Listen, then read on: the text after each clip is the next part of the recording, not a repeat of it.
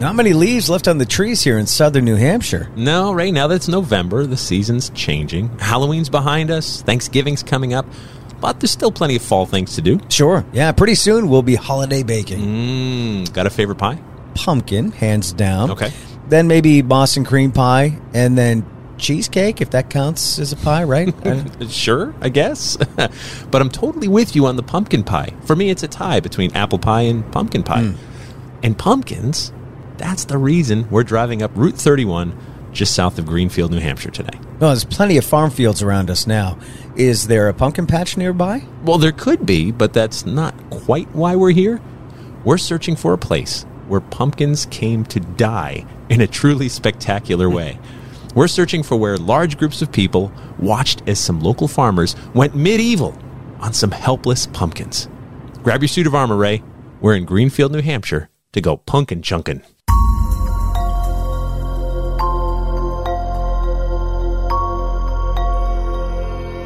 Hi, I'm Jeff Belanger, and welcome to episode 323 of the New England Legends podcast. And I'm Ray Osier. Thanks for joining us on our mission to chronicle every legend in New England one story at a time. We love all things weird, haunted, monstrous, and out of this world. And we love when you tell a friend or two about our show and when you post a review. That's how our audience grows and how we get new story leads. Also, the free New England Legends app is back for both Android and iPhone. Yes, thank you, Lauren Middleton, who developed the app for us. You can get access to all of our episodes, plus an interactive map to help you see each of these stories for yourself. Download it today for free in your app store. All right, we're going to go looking for some medieval pumpkins right after this word from our sponsor. After years of fine print contracts and getting ripped off by overpriced wireless providers, if we've learned anything, it's that there's always a catch. So when I heard that Mint Mobile wireless plans are just $15 a month, when you purchase a 3-month plan, I thought, what's the catch? But after talking to them, it all made sense. There isn't a catch. Mint Mobile's secret sauce is that they sell wireless service online. They cut out the cost of retail stores, passing those sweet, sweet savings directly to you, my darklings. It has been such a good change for me. I've saved so much money in switching over to Mint Mobile with all of my family and so many people bleeding me dry. I was so happy to find some relief, and Mint Mobile has been that relief valve. Mint Mobile is here to rescue you with premium wireless plans for just $15 a month. So say bye-bye to overpriced wireless plans, jaw-dropping monthly bills, and unexpected overages, and say hello to relief. Thank you, Mint Mobile. To get this new customer offer and your new 3-month unlimited wireless plan for just $15 a month, go to mintmobile.com/P60. That's mintmobile.com/P60. Cut your wireless bills to $15 a month at mintmobile.com/P60. Additional taxes, fees, and restrictions apply. See Mint Mobile for details. Okay, Jeff, I'm still trying to get my head around farmers going medieval on some pumpkins. What are we looking for? No, I get it. This is a strange one that combines medieval technology, Yankee ingenuity, and a healthy dose of humor with an epic roadside oddity. Okay, so we just passed New Boston Road, so we're going to pull over just up there on the right, just off the shoulder. Okay, there's some room for a car over here. Well, I could see a no trespassing sign. Right. And just ahead on this dirt road, I see a wrought iron gate and some rusted castle-like structures on either side of the gate.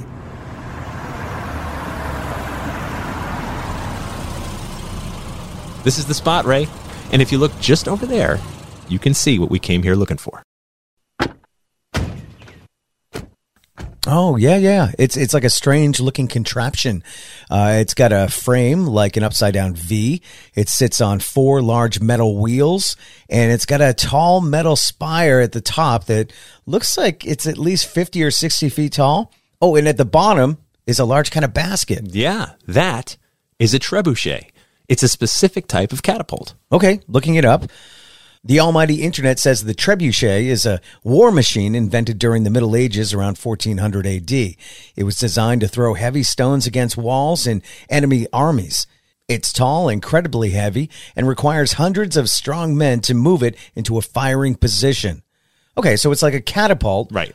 but it uses counterweights to throw whatever is in the basket long distances. Exactly. So that trebuchet over there was designed for throwing vegetables. And it did its job so well, it's a world record holder. Really? Yeah. Now, to see it in action, let's head back to the year 2004 and observe. It's the summer of 2004 here in Greenfield, New Hampshire. Leave Get Out by JoJo is the number one song on the charts. The economy is doing well, but still, people are always looking for a distraction. And so is Steve Seegers. He and his family own and run the Yankee Farmer. It's a farm stand and nursery here in Greenfield. He's always looking for ways to draw in more customers. So one day he's watching a PBS special on old medieval weapons, specifically trebuchets. Now, though Steve isn't an engineer, he's handy. He thinks it could be fun to build something like that, so he gets to work. And pretty soon the idea catches on with his family and his neighbors. In the coming weeks and months, Steve studies the design. He gathers materials, mostly steel, and construction continues. He adds 4 giant metal wheels to roll this medieval weapon. The machine itself is 10 feet tall and weighs 26 tons. Wow. The throwing arm is over 60 feet tall, and the counterweight basket is filled with 10 tons of rocks. When the machine is finished, Steve christens it Yankee Siege. Oh, that's a great name. It is. It's now October of 2005, and his farm stand has quite the roadside attraction. In an empty field across the road from his farm, Steve plans to launch, well, stuff. What kind of stuff? Well, if you get a machine that can launch anything, why limit yourself? Okay, I guess that makes sense. Couches, TV sets, a refrigerator. Anything is fair game if it fits in the launching basket. But there's one projectile that gets the most traction. Pumpkins? Pumpkins. Mm-hmm. So this roadside attraction is a hit. Dozens, then hundreds flock to this empty field to witness the display and the launch. Let's watch. Okay, the trebuchet is loaded. They've got some ropes and pulleys to lock down the basket into place. We're standing maybe 100 feet away with a crowd as one of the staff is getting ready to pull the rope. Whoa! That's amazing. That's incredible. Wow. Okay, so there's a castle-looking structure way on the other side of the field, and that pumpkin was launched over 100 feet high, and it made a distance of over 1,200 feet. That's almost a quarter mile. As word spreads, people are stopping by from miles around to see Yankee Siege do its thing. And business for the farm stand, well, business is booming. Of course. There isn't much else around here. So people see the launch, and they buy something from the stand. It's a business plan as old as time. Give people a reason to come by, and they'll likely buy something. So the Yankee Siege has been launching pumpkins for a few years now when Steve Seegers catches wind that other people around the country are also launching pumpkins. This is a thing. In fact, there's an annual pumpkin launching competition in Delaware. So from here, we're going to jump ahead to November of 2009. It's the Punkin' Chunkin' World Championship. The Science Channel's covering the event, and folks in Greenfield know that they need to haul this beast of a machine down to Delaware. There's a world record that needs breaking.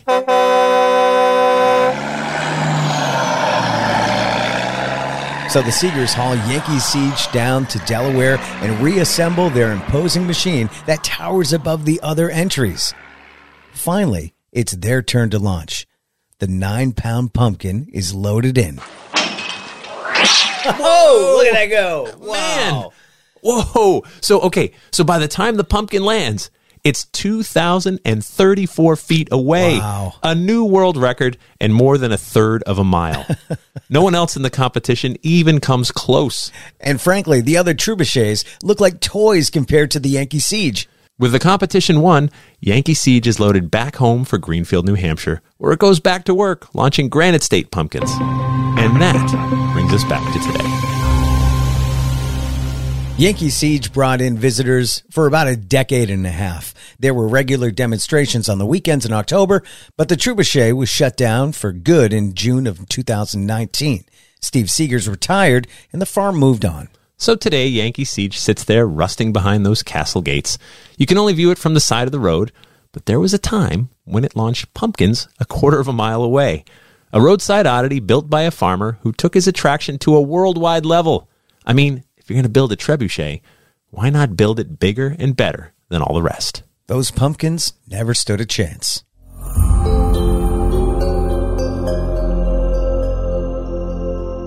And that brings us to After the Legend, where we take a long look at this week's story and sometimes misfire. So After the Legend's brought to you by our Patreon patrons. Our patrons are the best. They support us in everything that we do, each and every story, and they help make New England Legends even bigger and better.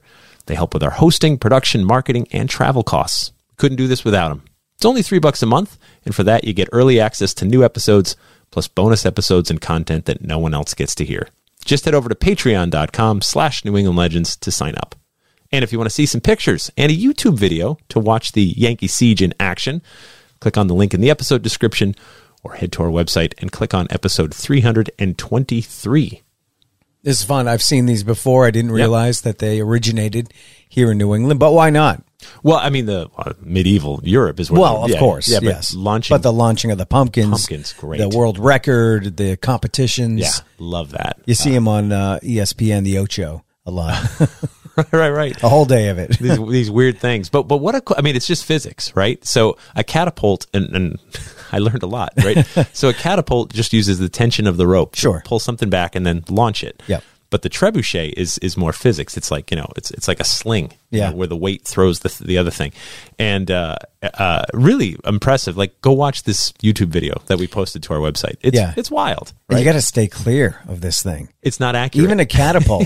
Right. But just the way it swings is dangerous. And it could break apart at any time. Right. And with all that weight distributing in all these different directions. Tons. You gotta move. Yeah. You got to stand clear. Literally tons. I'm surprised there's not like a bunker that comes with this thing that you have to hide behind. Well, they had hundreds of people that would come see this thing on weekends, and then I love the castle. So the old ones, the new ones, they're not terribly accurate, right? Because the missile, whatever that is, whether a pumpkin or rocks or whatever, they're not exactly aerodynamic. So they go where they go, right? And I mean, I guess if you just have a field of just thousands of soldiers, you don't care so much. Just right, you're going to hit somebody, hopefully. Yeah, you're going to get something. You're going to do some damage, but what a machine that. And then I love that someone was just watching TV and he's like, I could build that, but I'm going to go big. You know what I mean? Right. Yeah. And when you see the photo, we'll post this as well. There's a photo from the Delaware World Championship where you see, I mean, probably like a line of 15 or 20 trebuchets.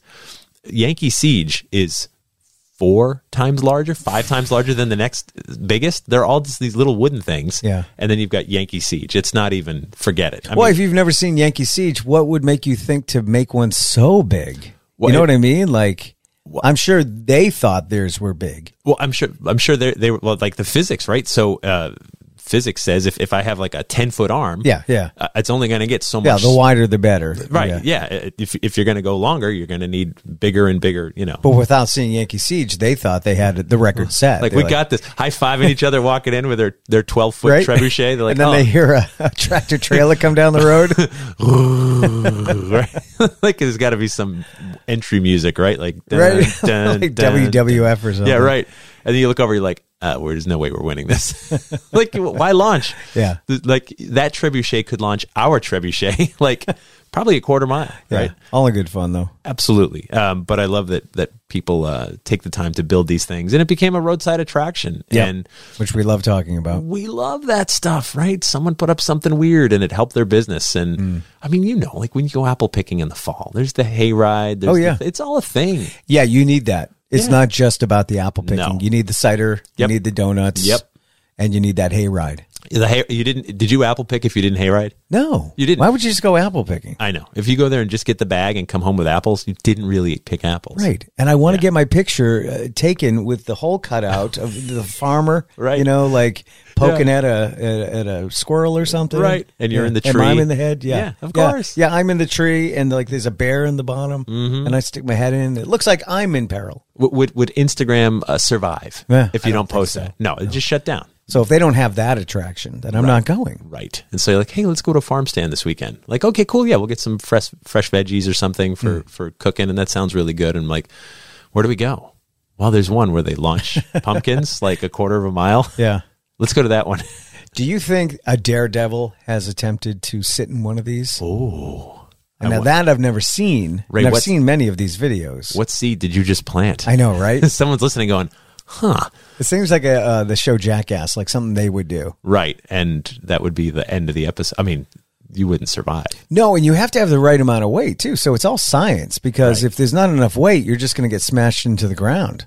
If it can launch a refrigerator hundreds of feet, it could launch you hundreds of feet. And where are you going to land? But what if there's not enough weight, right? So you go up, you don't really leave the catapult area. Right. You just smack down right on the ground. Oh. I would think there has to be some weight. I don't know. I'm not a scientist. No. Or a mathematician. We shouldn't do this.